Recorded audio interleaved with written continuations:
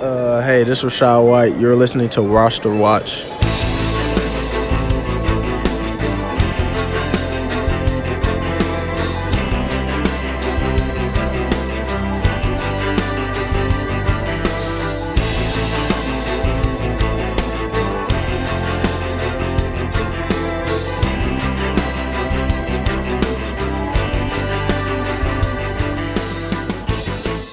What is going on, everybody? Welcome back. This is Top 10 Takeaways from the 2023 NFL Combine, day number 1. I'm here with Alex Dunlap from Roster Watch at Roster Watch on the Twitters. I am Cody Carpentier. You can find me on Twitter at Carpentier NFL. Day 1, though, in the books. We've been up since, well, not too early. It was 10 a.m. this morning. 10 a.m. We had to be over at the convention center, and we just got done here at about 4:30 Eastern time. So kind of an all-day affair with the likes of Josh McDaniels, Terry Fontenot, Sean Payton, Andy Reid, John Lynch, all the favorites, and all the way down to Ran Carthon, the brand new GM of the Tennessee Titans. We're going to unload the notebook here this afternoon for you, and hopefully you enjoy it. Alex, where do you want to begin? Yeah, just a lot to get to, man. I figure I don't know, man, just so much.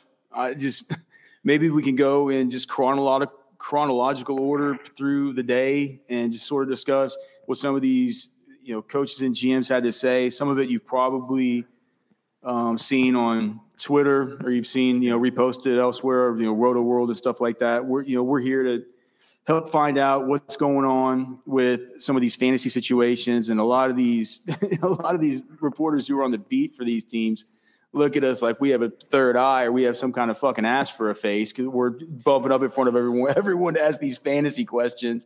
But I mean, like, no one's going to do it if we don't do it. So I think I want to beginning with that, because if you go right now on Twitter, and everyone that's been on Twitter all day, maybe you haven't seen my tweets or the tweets at Roster Watch, you see maybe the stuff at PFF, maybe the stuff at NBC Sports Edge, and a lot of those questions, nobody's asking fantasy questions. Nobody's asking about Treylon Burks. Nobody's asking about Kenny Gainwell, Calvin fucking Austin, fucking Calvin Austin. Nobody, like, people look at you goofy when you ask these questions, but I mean that's literally, I think, what differentiates both of our companies, and that's asking the questions that fucking the best is literally when you ask a question and all of the team beats turn and look at you and they're like, who gives a fuck about? We care. Well, that's why we're here. We're asking about David Bell and stupid shit like that. So we're going to run through about 25 of these guys that had questions today. There's going to be a bevy of them tomorrow, as well as the prospects coming in.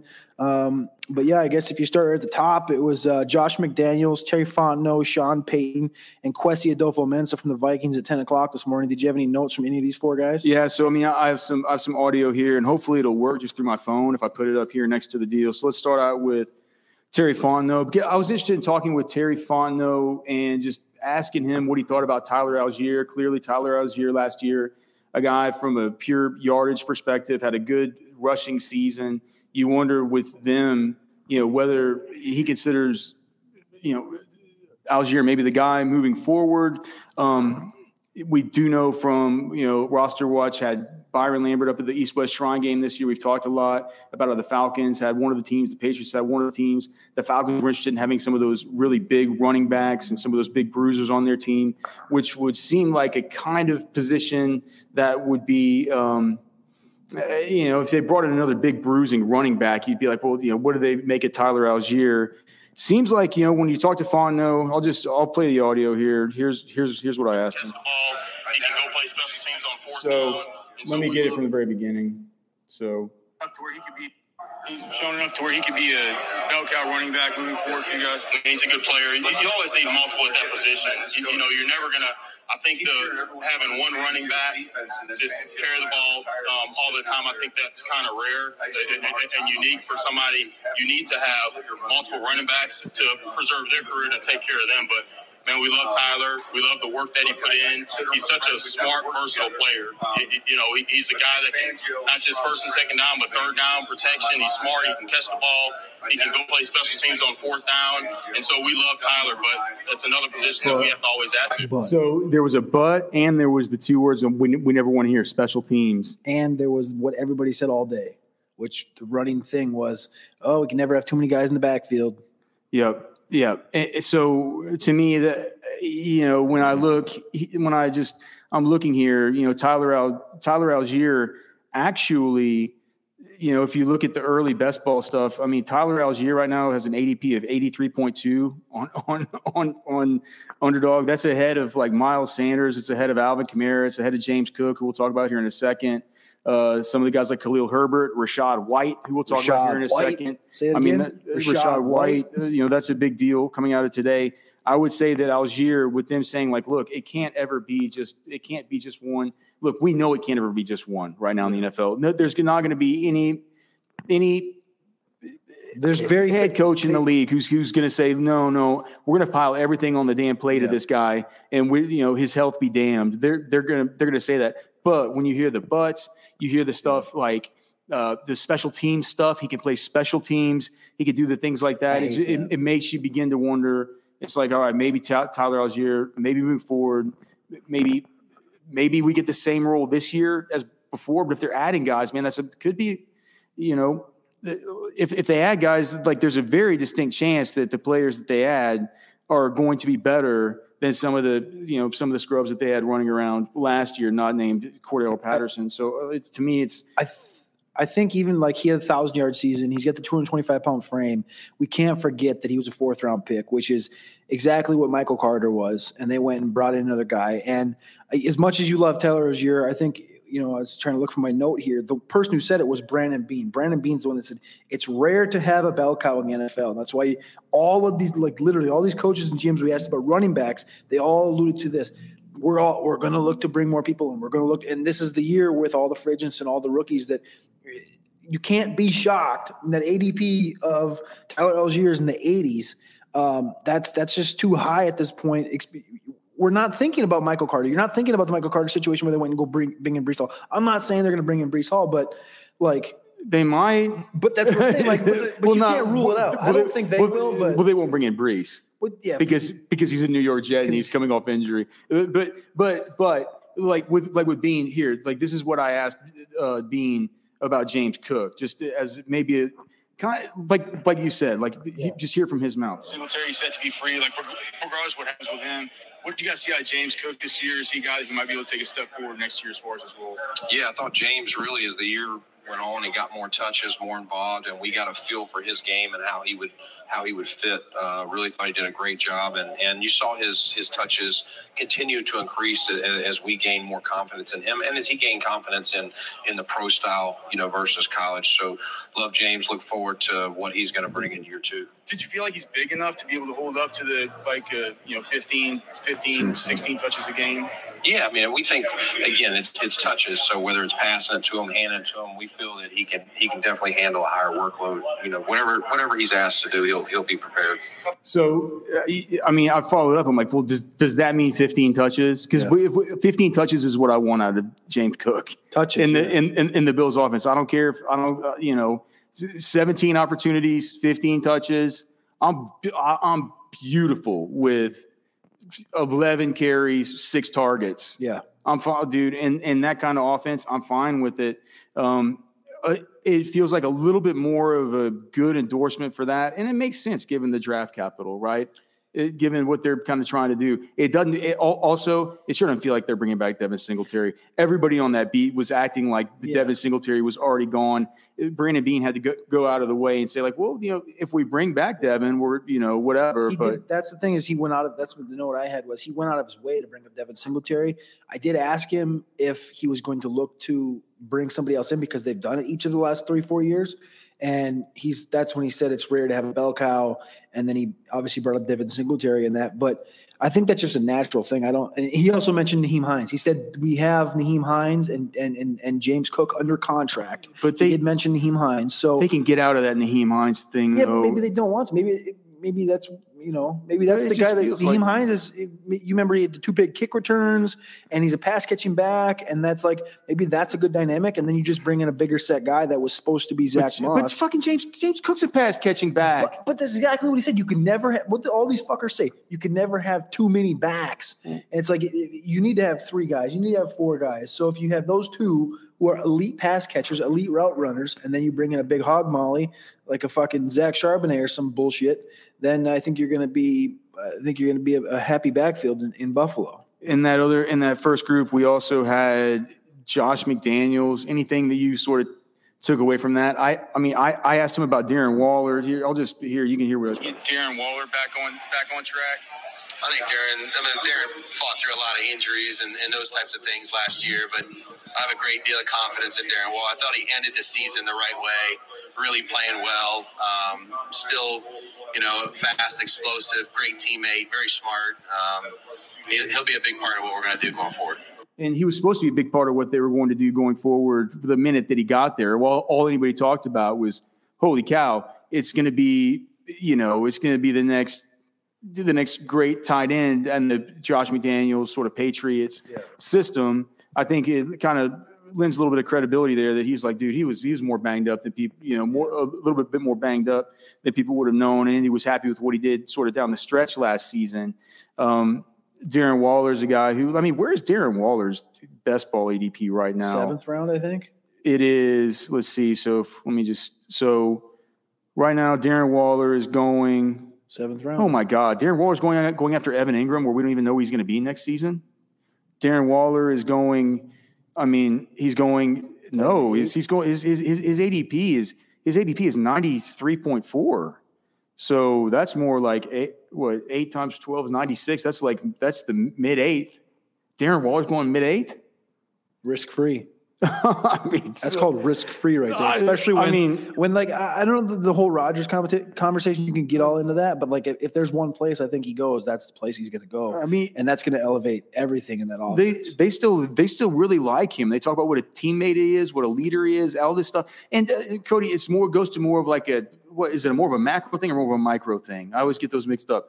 Whatever it is, more of like an overarching thing that has come out of this whole thing with Jalen Hurts actually turning out to be really good and being a really good quarterback is that these teams are like, man, we need to start looking more at the person and the kind of leader he is in the locker room and the way that he studies and the type of player he's going to be for us, not only on the field, but off the field, stuff like that. Right.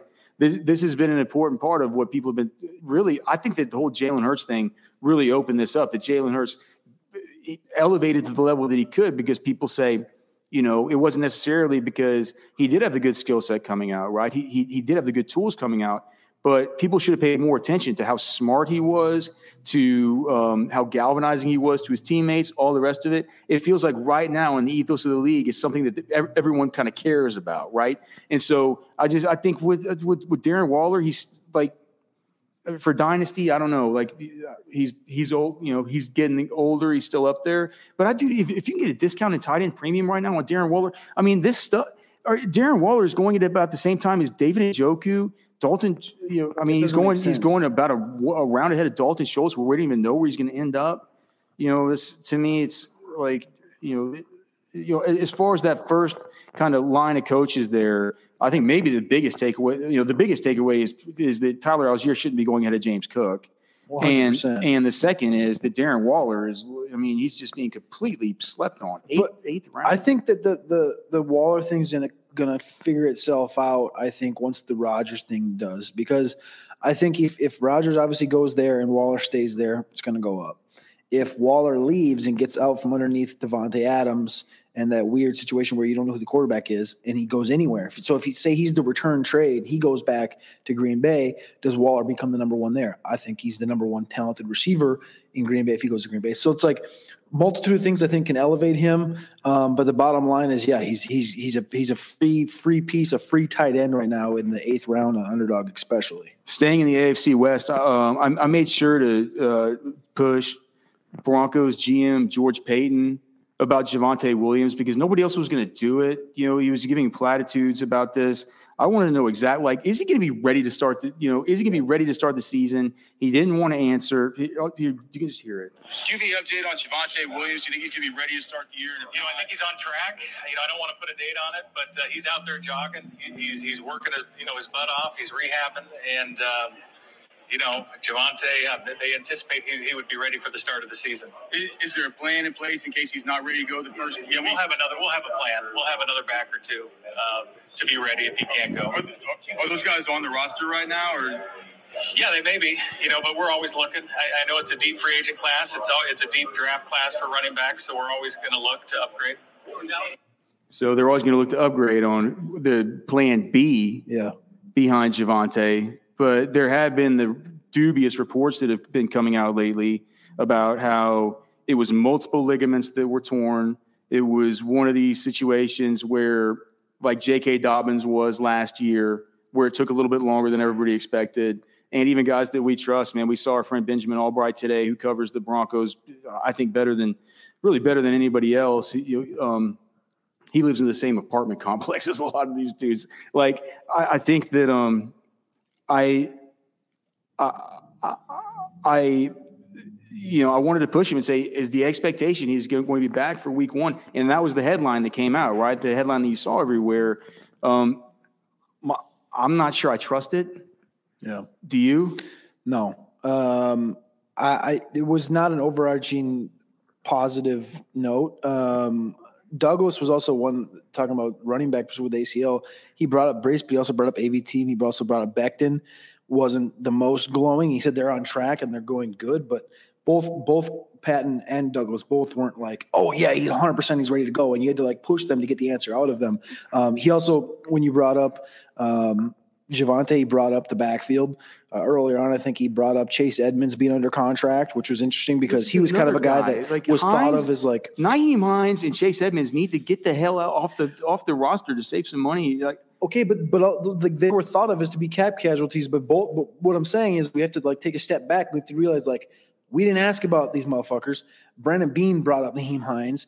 George Payton brought up Chase Edmonds. They wouldn't have brought these guys up. We've seen years past, right? They didn't ever brought up Darrington Evans in Tennessee. We brought Darrington Evans. Well, they hate Darrington Evans. But that's just what I'm saying. Like if they didn't give a shit about Nyheim Hines or Chase Edmonds, they would have just swept them under the rug. I mean, I get it. Well, let's listen.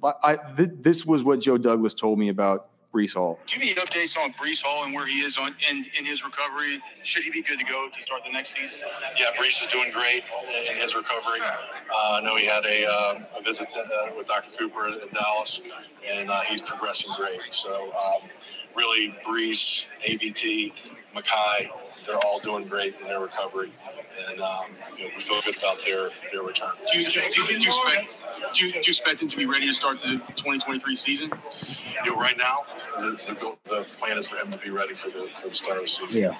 So right now, the plan is for him to be ready for the start of the season. That's not very positive. Well, it's just, I mean, it's non-committal. It's one of those things where, like, usually you hear a coach say something and it's like, well, he said it's coach speak, but it's like we had to push him to get that out of him, and it's just like okay, he said it. Yeah. Expect it's fucking 6 months away. Like, yeah, he expects it though. And Breece Hall is really good at football. Yeah. My question is, and people got at us on Twitter when we said like, hey, we just asked Joe Douglas. He said he expects Breece Hall to be ready, and people are saying like, oh, you guys are falling for the same. Well, here's the thing: we're not falling for any trap. We're trying to get out here and get the answers for everybody in the community. We're not falling for any traps. We're just reporting what they're saying. I mean, there's some merit to doing this, and what we're doing now is we're trying to get back here to the studio and try and sort through it. I'm not saying I 100% believe it. I think I might believe it a little bit more with Breece Hall. Yeah, for some reason, with Javonte Williams, just because of everything being so dubious. But there is. I mean, I agree with some of these commenters on Twitter saying like, how many times are you guys going to fall for this with the guy coming off a knee ligament tear in the first year? Like it could be a wasted first 6 weeks of the season, and then a little bit of an acclimation process after that. And by the time you're 3-4, and you got to trade this guy off of your roster, and the winning team picks him up and uses him for the stretch run, all the next thing you know is like, peace out. I'll see you next season. So I'm not sure how much. Like, where's Breece's ADP right now? If you're listening along right now on YouTube or anything like that, drop a comment in there. We want to see who are you more worried about? Javonte Williams with the Broncos coming off his knee injury, or Breece Hall coming off his knee injury with the Jets? And if you're also on Twitter or on the YouTube, go down to the description. You can see Roster Watch at Roster Watch on Twitter, Carpentier NFL at Carpentier NFL on Twitter. You can follow us along. We're going to be here all week. Tuesday, Wednesday, Thursday, Friday, Saturday, and Sunday, doing interviews and on-field stuff and kind of getting you guys the questions and the answers from all the prospects and GMs. So make sure you click that like, click that subscribe. We'll be back multiple times this week to talk about this, but also, like I said, stay tapped in on Twitter at Roster Watching at Carpentier NFL. Breece Hall is going 5 spots ahead of Travis Etienne. Yeah. Well, to me, that seems stupid. But look where both those guys are, right? Breece is 25th overall, and there's still question marks. Where's Javonte at on that list? Javonte on the list. He's not even on it. I mean, is he down here below? He's down 72. 72. So, I mean, geez, for the ADP price, I would 25 to 72. I'm just now beginning to sort through this. I can't believe it. I was thinking. My brain is scrambled. Before you took that, I was thinking, obviously, that we would trust Breece more, but no, at that price tag, I mean, it's tough to say, 212, 301 that you would take Breece Hall. Our best ball cheat sheet at Roster Watch always goes up. It always goes up right after the combine. And I was just telling you, man, this is like the way that these ADPs are shaking out to start, and these early underdog contests are cockamamie, man. This is really, really weird. The people who are drafting right now are complete psychos and sociopaths. Can we, before you move on past the Jets, can we just talk about the fact that Joe Douglas was asked about Zach Wilson? It wasn't a direct Aaron Rodgers question. It was, what's the expectation for Zach Wilson? And he said, Zach has a very high ceiling, and we still think that. Well, he has to say that, right? But I mean, they're openly looking for they're openly looking for Derek Carr. They're openly looking for Rodgers. It wasn't the quote I was expecting to take from Joe Douglas, was that we still think he has a high ceiling. What are you going to say? I mean, what are you going to say? Like, we're going to bring in competition. We're going to bring in a veteran competitor. So we don't like him. All of his teammates think he's a little punk, and he ends up goes around creeping on his mom's friends. Like what's he going to say? Okay, so in that same block, we had Matt Eberflus from the Bears. I thought the most important thing to ask him about would be Khalil Herbert with David Montgomery set to be free. Khalil Herbert, in the times over the last 2 years that he has filled in for David Montgomery, or David Montgomery has left games early, Khalil Herbert's been better than David Montgomery has been on average. He averages 19.5 attempts per game, 2.2 targets per game, and 16 PPR points per game in games where David Montgomery doesn't play. So he's been good. I'm not sure what this quote from Eberflus says. Khalil Herbert's been really good whenever David Montgomery hadn't been available. Yeah. I know Montgomery's set to be free. What do you guys, regardless of Montgomery, what do you guys think about Khalil Herbert? Is he a guy that would be capable of carrying the load? Yeah, Herbert's had a really good year for us, and he's had a couple, productive years for us here at the Bears, and he's an exciting player to watch. He can hit the home run. That's what's exciting about him, and he's got stuff he's got to work on too. Being more of a viable option out of the backfield and all those things that we all talk about. But he's an exciting player to watch. Being a more viable option out of the backfield, those things we all talk about. So I guess I don't talk about that. They're talking about. I guess they talk. Are you talking about? They're talking about. Yeah, I mean, like I said, only 2.2 targets per game in those games that David Montgomery missed. So maybe what they're looking for him is, sounds like there's some expectation there. And as we talked about this on Twitter, some of the comments that we got over at Roster Watch from people who are engaging with us over there, certainly always happy to hear them. At least from most of you. Some of you were never happy to hear from. All of you miserable psychos out there.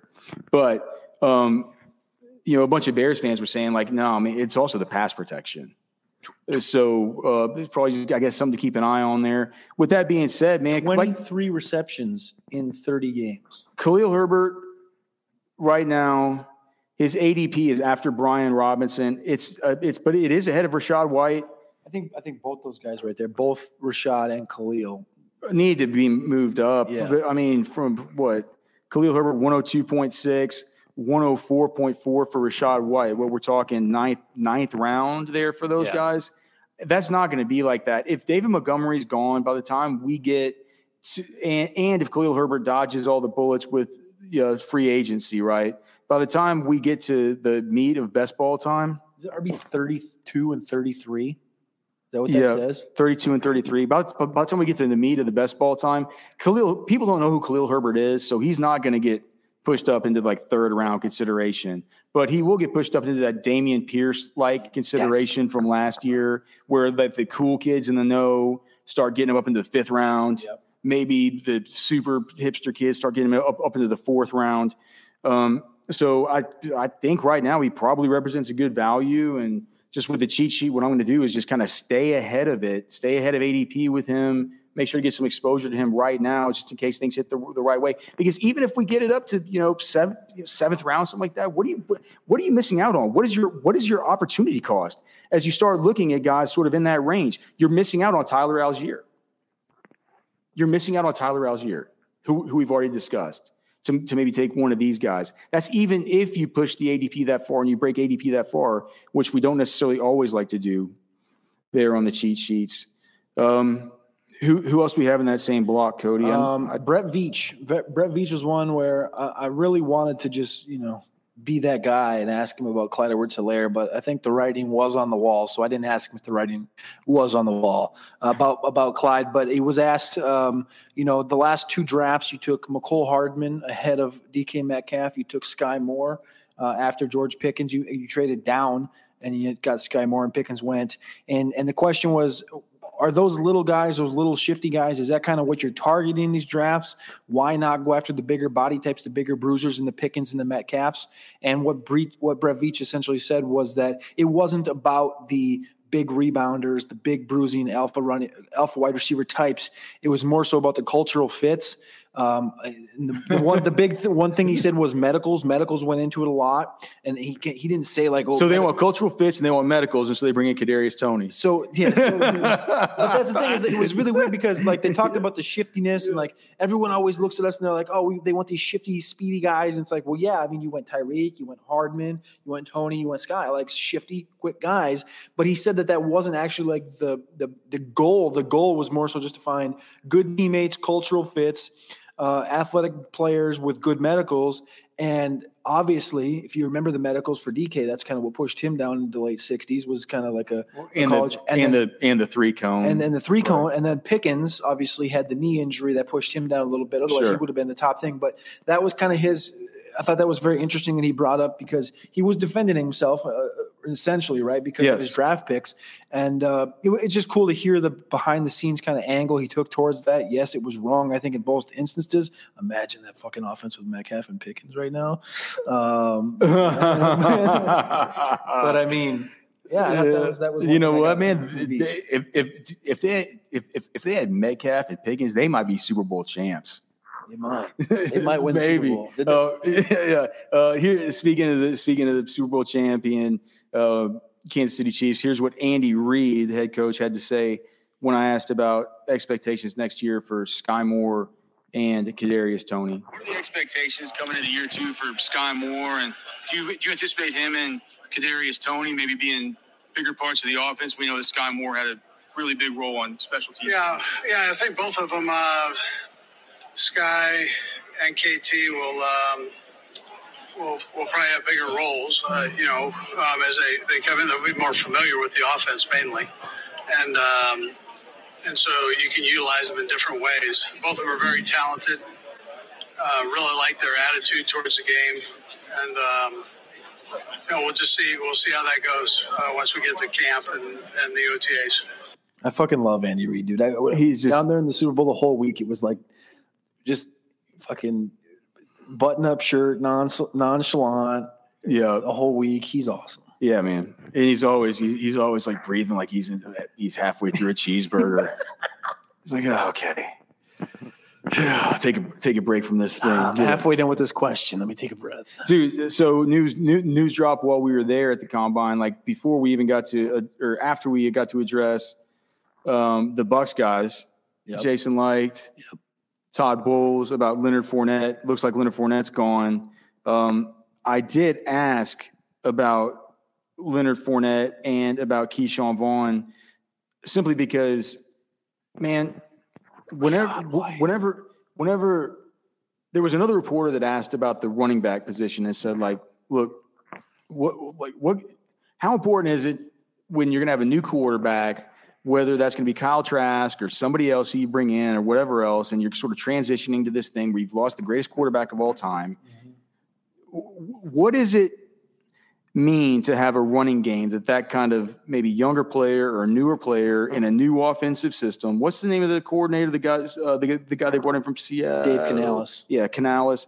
Like that. The Canales is bringing in there. Like, how important is it to have that solid running game to lean on? And the first thing he talked about was Rachaad White, and so he didn't mention anybody else. Never said anything else. Cody's taking his victory lap because last time we were here talking, I thought it was crazy to have Rachaad White as a top 12 running back in the dynasty. I'm still not quite on board with top 12 once I look at them, but it goes to show, man, these player profiler guys were on to something, just being way, way, way, way ahead of the curve. Because here's what Jason Licht had to say about Keyshawn Vaughn, and based on the fact that he gave a little bit of lip service to Leonard Fournette here, I'm not sure that this lip service to Keyshawn Vaughn means much. Where's Leonard Fournette just physically in his career arc, and has the ship sailed now on Keyshawn Vaughn? You mentioned Rachaad White earlier, but I'm kind of wondering about those two. No, like Keyshawn, think he hasn't really had a fair opportunity to show what he can do, what we know that he can do from practice. I think Leonard Fournette still has several years left in him as a 3-down back. So that's a lie, because if he thought he had several years left as a 3-down back, he wouldn't have straight up released him. But remember, the tweet that did come out later was there was a report that he asked to be released. So it is a weird stance by him, if that's true, to ask to be released. But the expectation would be that he trusts himself. He trusts that there's a location for him because, like we've talked about many times now on streams and just bullshitting, is that this running back class is deep, free agent class is deep. Why would you want to openly go into that if you're already in a roster? But yeah, I mean, it is very interesting that, especially him saying that quite literally 20 minutes before Fournette is officially released. Yeah. Or before they said that they're going to, officially release him. Yeah. And I will just say too, I asked Trent Baalke last year whether the ship had sailed on Laviska Shenault. He was tilted. He said, "The ship is, where would you get that idea? By no means has the ship sailed on Laviska." It's like, we're excited about what Laviska should bring, like all this stuff. Of course. What happened 14 days later? Yes. I mean, did he get traded or was that when rumors started coming out that they're shopping? 14 days later, rumors started tripping, and then July he was traded, or August he was traded. So, I mean, I don't know about your Keyshawn Vaughn stuff in Dynasty. What do you think about their Keyshawn Vaughn stuff? And what do you think about my Keyshawn Vaughn stuff in Dynasty? Dead. I'm not sure it's dead. It's dead. I mean, it's like dead. Yeah, man. It's hanging by a string. It's what happens. I mean, it started out day one when he didn't get to Tampa because he didn't go to Tampa. Remember that first mini camp where it was a voluntary Tom Brady workout? He didn't go. I mean, that's off-field character. That's non-opposite. That's fucking dog water mentality. That's what that is, and that's not showing up. And that's just a part of the process that we'll get better at it as we go. Yeah, man. I'm not sure I need to play the clip about what Doug Peterson said about Calvin Ridley. It doesn't really, it was very interesting, though. You could probably just repeat it, but it was very interesting that as the open media, as people on Twitter, as fantasy football community, the expectation was, well, season's over, Calvin's ready. Yeah, right. It's like, I was just like, so what does Calvin Ridley do to the offense? And he's like, I don't know. I'm like, well, what do you mean you don't know? He's like, well, he hadn't been cleared by the NFL. I was like, he hadn't been cleared. Well, I'm like, well, when's he going to get cleared? I don't know. And I'm like, well, you've seen him play, right? Like, he's like, well, yeah, if you're asking me if I've seen him play, like, yeah, he's one of the best wide receivers in the league. He does this. He brings a dynamic offense. He brings a dynamic to the offense that we don't have, a deep ball threat, a deep striker, all of this. But, we don't know we're excited to get him. We were welcoming him with open arms. And I said, well, Coach, what is the expectation? Like, internally, what are you guys hearing from the NFL? Like, what do we know about him being cleared? And he's like, honestly, we have no idea. And so to me, I think this is a situation that's probably going to work itself out. Maybe has that been picked up anywhere yet? No, I haven't seen anybody else take our questions and pick that one up. I'm surprised that nobody's why isn't anybody looking into this? Like, what is the rule? I thought he was suspended for the season, and now they got to wait till. I mean, they were talking about they can start getting together for some kind of workouts, and they can get together for some kind of voluntary stuff even before without coaches. Yeah, without coaches, even before the draft. And then, that's not that close, but it's kind of coming up. You kind of like to have it in your plans if you're Trevor Lawrence and you're starting to have your wide receiver. Yeah, dude. You want to get these guys around, get them together. If he's not cleared, I'm not sure that's cool with the NFL. So I think that's a storyline to kind of keep in mind. It's something that I certainly hadn't really thought of. When you talk about, what were we talking about? Jaguars. No, I was going to move right to the Browns was where I was going to go with it. But yeah, because Andrew Berry was in that same block. And he's a very smart general manager, I would say. I'm always surprised at how little he is. Yeah. We saw him, and he melted right into the crowd. I remember last year at the Senior Bowl, he just kind of he sat on the looks like a normal dude, and just was like over there, just sitting there. And I was like, he looks like a dude that should be covering the team, right? I'm always surprised. Yeah. You see him on TV, and you're just like, you don't figure it, but as you noted, not as short as John Schneider, not as short, but certainly just kind of a skinny, normal looking dude, man, for sure. And Schneider's a little elf, I guess, in his own words. But I did ask, for those of you that care about wide receivers in Dynasty and second-year sophomore guys, I did ask about David Bell, and I finally got the question in to ask him what the expectation is for David Bell in year 2. Here it is. What's the expectation for David Bell in year number 2? Yeah, I think for all of our young players, we'd like to see them, continue to make steps forward. I think David, as a rookie player, really did a nice job just in terms of his reliability. Whether that's mentally, we were able to put him in a number of different spots throughout the year. And really, his biggest strength physically is, really his hands, catching the ball, catching in his frame, outside of the frame. We'd like to have him take a step in year 2 in terms of, taking further advantage of his targets and getting more familiarity with our offense. But we're pleased with him as a rookie. Would like to see all of our young players progress.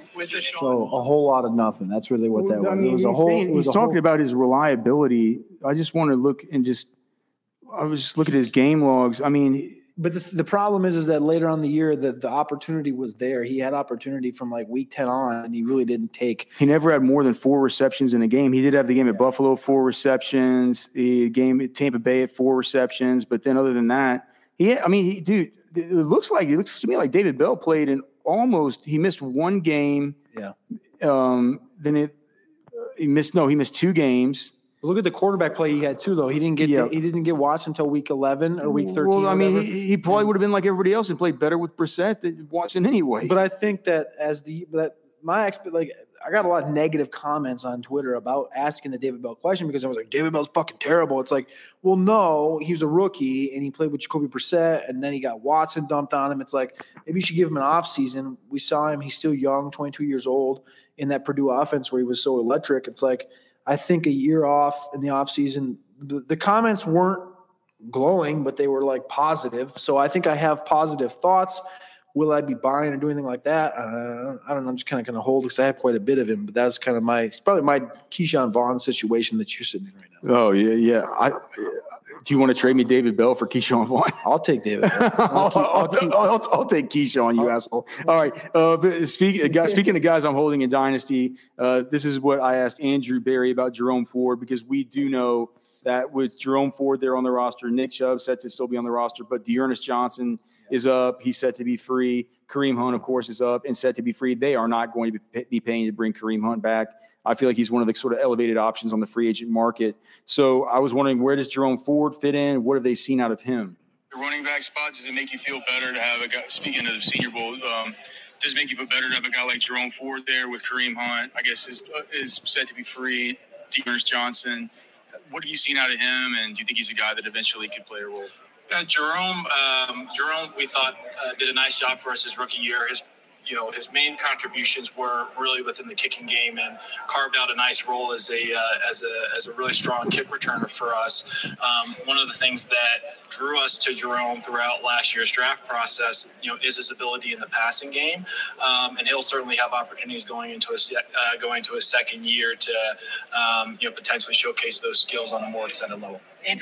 So what that means to me is they love him in the receiving game. They think he's dynamic with the ball in his hands as a kick returner. That means to me he can take up the Kareem Hunt role immediately. He does not have to be redundant to Nick Chubb.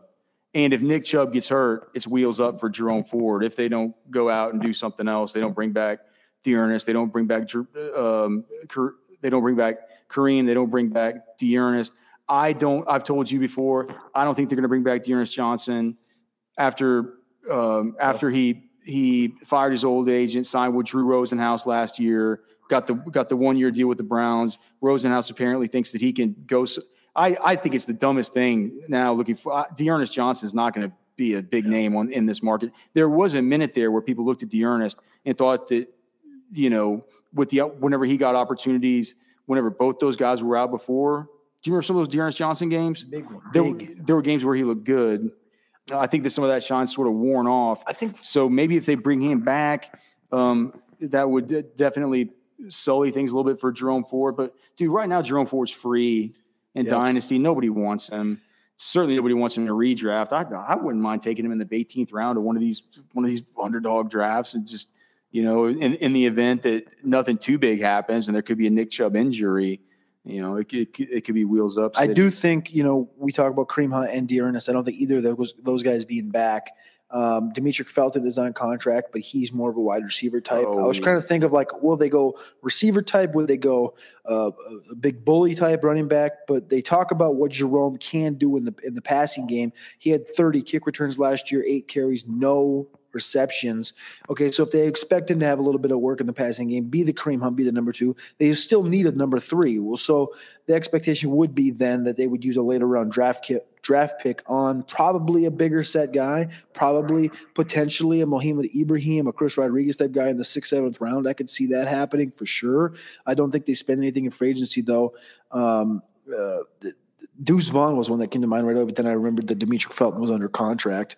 But yeah, I think that to allude to that is I think that you're looking at those two guys as that two-headed situation where they're going to lean on Chubb.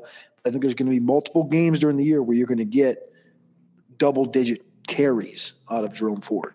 I don't think it really it's coming up in this next block with Joe Shane from the Giants. I don't think it really – I don't need to play this stuff. I mean, the main thing I wanted to ask him was, while we're all waiting on the Saquon Barkley stuff, do we need to wait for Daniel Jones? Do we need to wait for this to get done? I kind of figured, I was like, man, what's the order of operations? How do you guys deal with this? It feels to me like the order of operations is get the quarterback done. Then after that, we can talk about running back. It feels to me like that would be my natural order of operations. He says that's not necessarily how it is. I thought it was interesting that he said that Daniel Jones is our quarterback for 2023. The reason he can say that is because he does have the franchise tag option open to him. Now, he doesn't want to use the franchise tag. He said if he could, he said we have offer sheets out to Daniel Jones and to Saquon Barkley. Everybody knows that Daniel Jones has recently switched agents. Did he switch from CAA to Athletes First or from Athletes First to CAA? To CAA. Okay, so now he's with CAA. They're driving a harder bargain. Saquon Barkley is with Kim over at Rock Nation. Shane says he has a good relationship with her. She drives a hard bargain. They're not quite there. there's a gap that they have to bridge on both of these deals, but they want them both back. It feels and whenever reporters were asking about what they were going to be doing, whenever you asked about Isaiah Hodgins, maybe you can play that clip. But whenever he was asking, he's like, people always ask about the wide receiver and ask about this, and they're like, man, we have a ton of spots to fill, and I can't answer these questions for you guys right now from the perspective of the Giants, simply because a lot of this money that we have to play with could be gone pretty soon with these two guys. They want to get these guys done. They want Daniel Jones and Saquon Barkley back. I'm of the opinion now that I think that they're both going to be – well, I know that Daniel Jones – I feel like there was a lot of conviction with Shane saying that Daniel Jones is going to be the quarterback next year.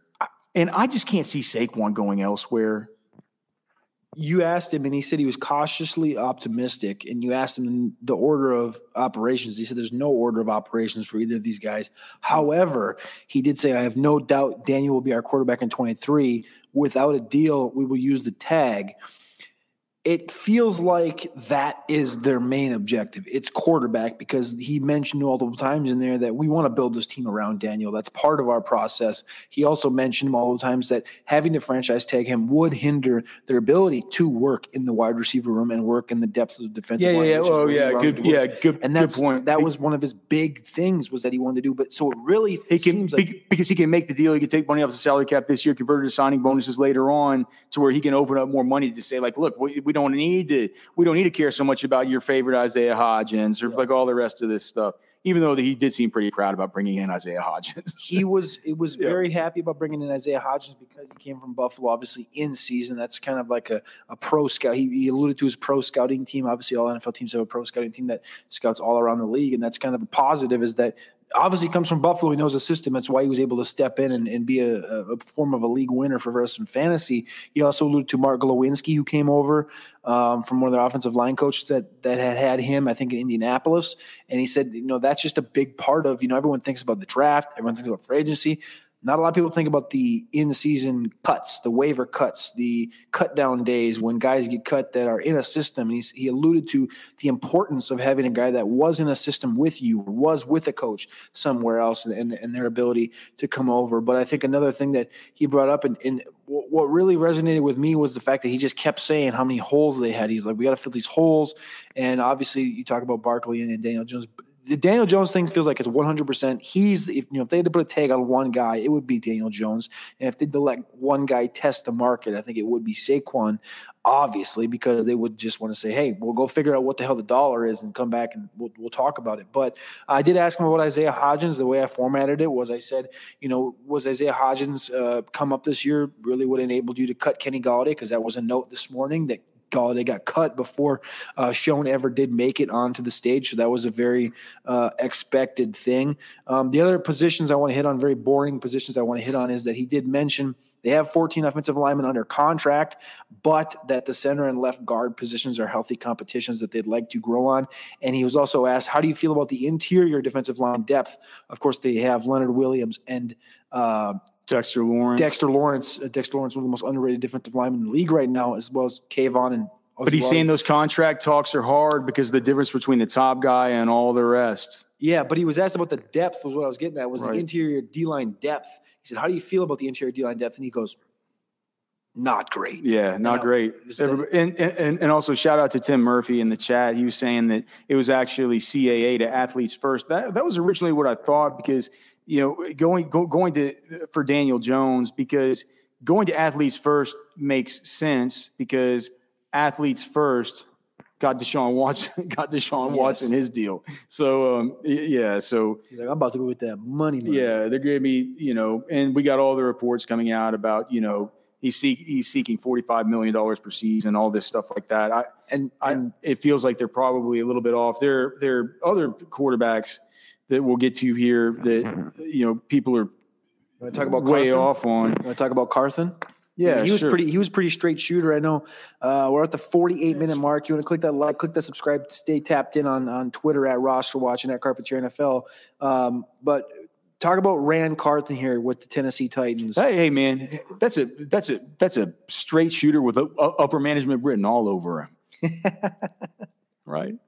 Carthen? Yeah. Oh, Carthen is I love Carthen. Yeah, I'm telling you, man, straight shooter. He talks to the media. He's like, you guys just need to understand that. Like, what did he say about Tannehill?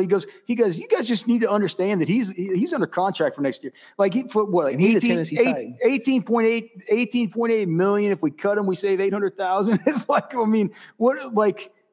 He's a Tennessee Titan. 18 million is a fucking good number. Think about these numbers they're talking about right now. 50, 45 for Daniel Jones. Yeah. I mean, yeah, they're getting 18 for Ryan Tannehill, but I mean, Tannehill can win you football games. Tannehill can get you to the divisional round and potentially to the championship round. So it was interesting. He did say, he's like, you guys got to deal. He literally paused. He stopped everybody. He just kind of said, you know what? You guys got to listen. He's a Tennessee Titan. He's going to be a Tennessee Titan. He's under contract. That's the way it is. Yeah, and we talked to a couple people there that plugged in with the Titans and some people that go to practices all the time. Malik Willis last year, they were saying it was on like he was never ready to play, and it was sort of unfair from their perspective that people would have expected him to be that much better than he really was. We kind of looked at Malik Willis and we're like, oh man, this guy looks really, really bad compared to, what our initial expectations were, because we saw, it's like the whole NFL scouting adage and the stuff that, we get out here and we do this stuff. We go to the Senior Bowl, we go to the pro days, we go to the workouts, like, because we want to be able to see these guys. We want to network with the people who are around them. But most importantly, we want to see their attributes, their abilities, their traits. And if we can see it once, right? It's the old, like, if you can do it once, you can do it, right? That's what Michael Lombardi always says, that like Bill Walsh and all these other great coaches used to say, these great evaluators, if they can do it once, they can do it. And at the Senior Bowl, with some of these throws with Malik Willis, we saw him do it. Not a lot, but we saw it do. We saw him do it. It wasn't frequent. Like if he could put it together along with the running skills, maybe someday this could happen. That someday was not 2022. Yeah. There was flashes everywhere. That one Thursday night game, he had many flashes. Yeah, he was 5 for 18, but there was 5 money throws that were, like you said, you could do it once. Right. With that being said, it doesn't feel like anybody on that beat or people close to the team that we were speaking to thinks he's going to be exactly, right as rain and ready to go. There's not much faith he's going to be ready to go in 2023. So but it doesn't need to be, right? If they trust that Tannehill's the guy and they're going to roll out Tannehill, they could, it could be November before Willis gets another chance, and that's a calendar year. It could be a whole lot. It could be a big boon if they can get Treylon Burks. Here's what I asked Rand Carthen about Treylon. Next year, is it a priority that Treylon Burks just has to get a lot more involved on offense? Well, Treylon's just got to be like everybody else. He's got to continue to evolve and develop, and that'll come. He was a rookie, that came in, kind of got off to a little bit of a slow start, but started to catch fire at the end. And so we just got to build on how he ended. And Treylon's another guy that's been in the building, has been doing a ton of work, and he's showing that he's committed to the process. So as long as he does that and he does his part, then he'll be a part of the process moving forward. So to me, two things I just thought of right there. He said he was just a rookie. The first thing I thought of, he's a rookie that you traded away. Admittedly, what was going to be a sticky contract situation with A.J. Brown, but you traded away A.J. Brown for this rookie, for one. For two, Carthen says he caught fire towards the end of last year. There was things that he liked about it. For three, the fact that he's in the building, he's working hard, he's showing motivation, all that stuff. What did we hear all last offseason about Treylon Burks? He's got asthma. He can't show up. He can't breathe. There was a report he couldn't breathe. John Robinson. What is Treylon Burks' ADP? Not high enough. I mean, what is Treylon Burks' ADP right now? Do I still have this pulled up? He's he is so far down that it's going to be hard to even scroll. Here, let me just search Keep it. Going. Treylon Burks. No, ADP is 75.9. I don't mind that. That's probably a little high, to be honest. That's actually kind of high. I was going to say we need to evolve the Treylon Burks. He's going to 12th round. He's not. 75.9.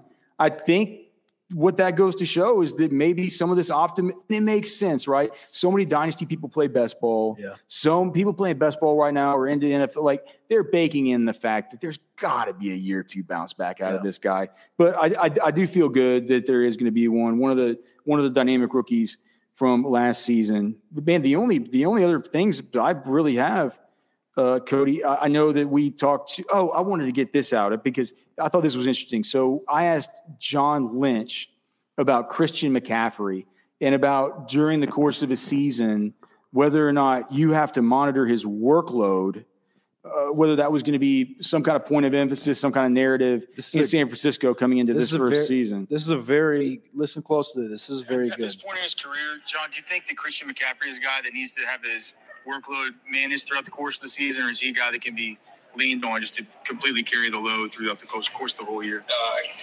Christian came in and I tell you what, he had the injury history and he ran into a rough stretch. All I know is when he came to us, he was healthy. And did we manage some things during the week? I think, of course you do.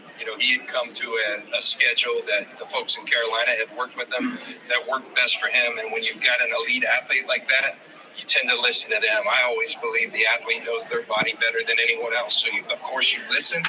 But I never felt like we had to manage him. I think we're very fortunate that we have a guy like Elijah Mitchell right behind him. We've got Ty Davis-Price in there, J.P. Mason right behind him. So we're well stocked at the running back position. But I can't say enough about what Christian did for our team, not just our offense, but for our team. He's one of the really great players in this league, and we're very fortunate to have him. Dude, that's about as glowing an endorsement of a running back and their willingness to feed this running back that you're going to get out of any of these coaches. He's like, of course we have to manage him, but he had a bad stretch in Carolina. The way that we managed him was just during the week. We just let him not practice, just let him get his body right during the week.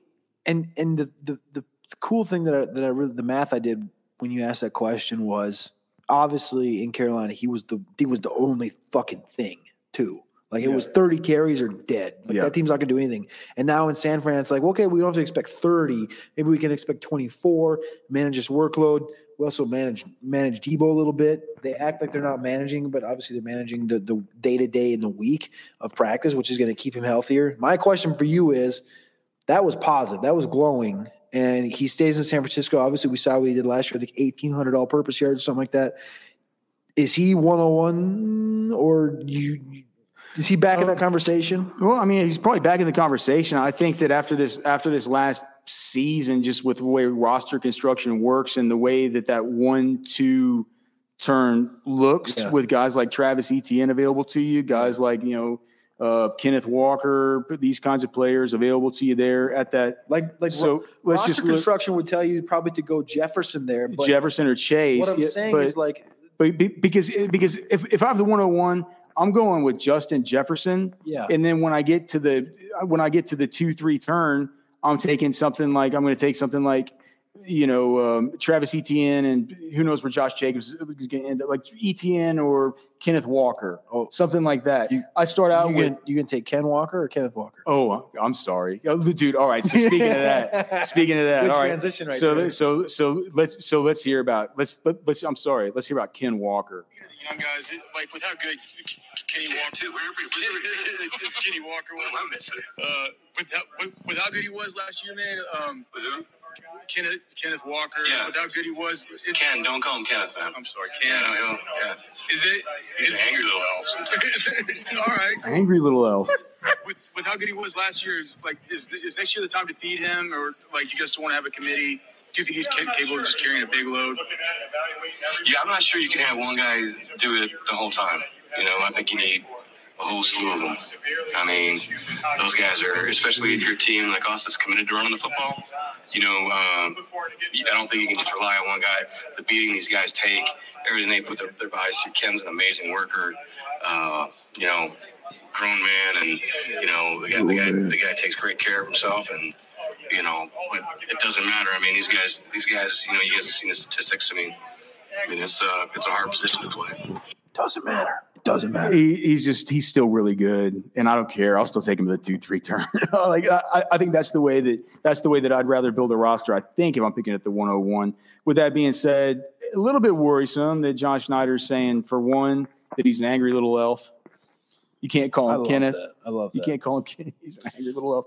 And that he's saying that, look, we're gonna have a slew of these guys, a slew, not including Rashad Penny. I guess, just finally here, unless there's anything else you want to hit on. Is there anything else? I mean, we could bring up Mike McDaniel was the last note I had, and Howie Roseman. Oh, Mike McDaniel. Well, how about we end it? How about we just go out with what Mike McDaniel proposed to you?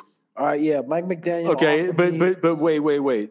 Before we do that, okay, I want to talk about Howie Howie Roseman. Yeah, because in a post Miles Sanders world, is it even within the realm of possibility that there could be some, because we know if it's Kenny Gain, so I can still call Kenny Gainwell Kenny, right? Or do I have to call him Ken? Ken Gainwell? I can't call him Ken. With Kenneth Gainwell, is there any world where he could at least be the leader, like the 1A within the committee, right? I don't think that any of us have any grand visions of Kenneth Gainwell coming in there and, getting 18 carries, 6 targets a game. But could he be somebody who could be leaned on more? Kenny Gainwell. Is that 2 questions that I wrote before? I think I got to go with someone first and come back to you. Do you think Kenny Gainwell is the kind of guy who can take on more of a lead back role going forward? Yeah, Kenny's an impressive young player. And when you watch him and you watch his skill set, he's got really good vision. He's got the ability to get small and get skinny, and he can catch the ball. He can protect. He's a good player.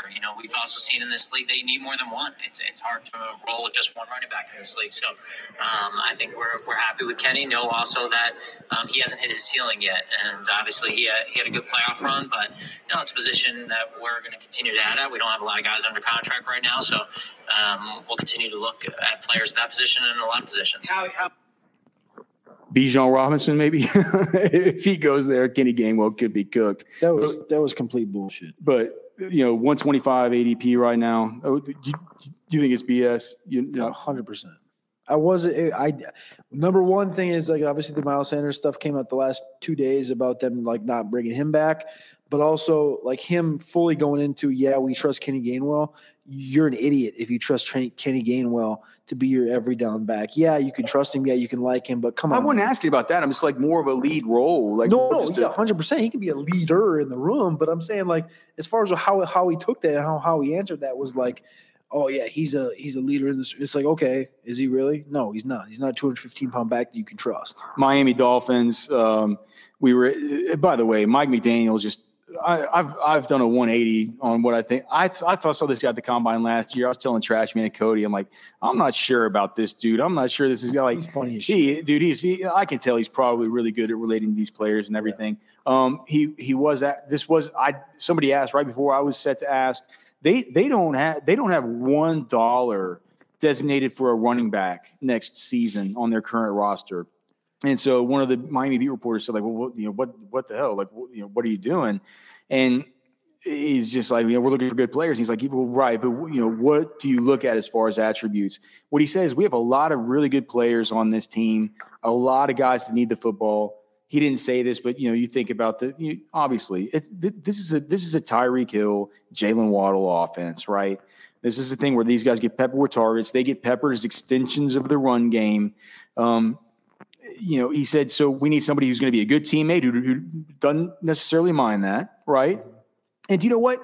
I don't think it's that big a deal within the context of that offense if you have to give up a little piece of the pie every now and then just for this sort of stuff. Because in the context of that offense, when it is clicking on all cylinders, you're going to find yourself in scoring position and you're going to get your fantasy points, right? But what he did say was that unselfishness, that locker room stuff, and the ability to pass protect, the ability to do everything that we need you to do without the ball in your hands. whenever we fake it to you and you got to chip some dude, you got to take care of all the stuff without the ball in your hands, because a lot of times the play is going to be designed off of your action, right? But it's going to go elsewhere. You need to be good with that kind of stuff. So I would say with Miami, just keep that in mind. The guys who are good in pass pro, the guys who are good without the balls in their hands, those are the kinds of players that it seems like Mike McDaniel is going to be in on. I think that the biggest breaking news is the new the new number 3 wide receiver for the Miami Dolphins. I will announce that here in a second, but I wanted to couple off what you just said. That's the biggest news. I know, but we're going to end with that. We're going to end with the breaking news. But what I wanted to couple off your running back comments about that was that he brought up the fact that he's been in the same system for 18 years, dating back to Washington, San Fran, and learning from experiences. And when you talk about that, naturally, if you're learning from an experience playing in Washington and what San Fran has done the last 3 years with Trey Sermon and Tyrion Davis-Price, right? And then hitting on later round guys like Mason, Joe Williams, Mason, and Elijah Mitchell. It's like I was the last couple months kind of of the expectation, like Devon Achane is going to run fast. Devon Achane fits the Jeff Wilson, the Raheem Mostert body style, body comparison. Second round, dial him in, 52nd overall, he's going to be there. Now, after listening to Mike McDaniel actually talk about it, learning from experiences, 18 years in the same system, why not just throw 2 darts in the 6th and 7th round on a running back and bring back one of Jeff Wilson or Mostert to the running back position and just kind of keep rolling with that exact build? Why would you spend early draft capital if you've learned anything through the process? Maybe if like Roschon Johnson fell to the 4th, they could just take him. All right. That's not going to happen, but that would be fantastic. The other note I want to hit on really quickly was Mike Gesicki, because Mike Gesicki is obviously going to hit free agency. Mike, this is his quote from Mike McDaniel was, "Mike has earned the right to test the market. There's always room for good players. For him to have the opportunity to go earn money, we very much encourage that, and we are of the business of signing good players." They said they'd love to have him back, but they want him to have his opportunity to go make a quick dollar. So I thought that was very interesting that he just brought that up about, we obviously love what he brings to the table, but we want him to go out there and see what the market offers. No, that's it's not you, it's me thing, right? It isn't you, Mike. It really isn't you. We know what you can do as a guy that's flexed off the line of scrimmage. We know what you can do as a wide receiver. Do you know who we know you aren't? George Kittle. We know you're not going to put some dude's dick in the dirt, man. Like you're not going to do it. You're not going to just get off all game on just getting out there, putting a dude's face mask in the grass and pretending like that is your entire goal, and that is what makes you have this monster game, is these killer block after killer block after killer block. That's just that's not in Mike Gesicki's wheelhouse. Send him up to Cincinnati. Hayden Hurst is gone. Send him to Cincinnati and let's see some fireworks. That'd be that's hyper. How about those fireworks with the new wide receiver 3? So there was a new wide receiver signing at the combine. I don't know if this has ever happened. Day one of the combine, no athletic testing has happened yet, but there was a signing. The wide receiver 3 position was offered. It was up to Eric Ezukama, Cedric Wilson, Trent Sherford was there this year, but Mike McDaniels responded with and offered a contract to your boy. For your wide receiver 3 position, is it Eric Ezukama and Cedric Wilson, or are you going to look somewhere else? I'm looking everywhere. Can you catch? I'm here. All right. You look cheap, so I think we'll sign you. But they can sign you. Hey, they can sign you. Congratulations, you're rich. Why are we even doing this? Why are we doing the stream? You're rich. Let's get off of here. Let's get off of here. I think we log off of here. I think we head down to Miami Beach. Come on, let's get to Miami Beach. The 305, man. We're coming your way.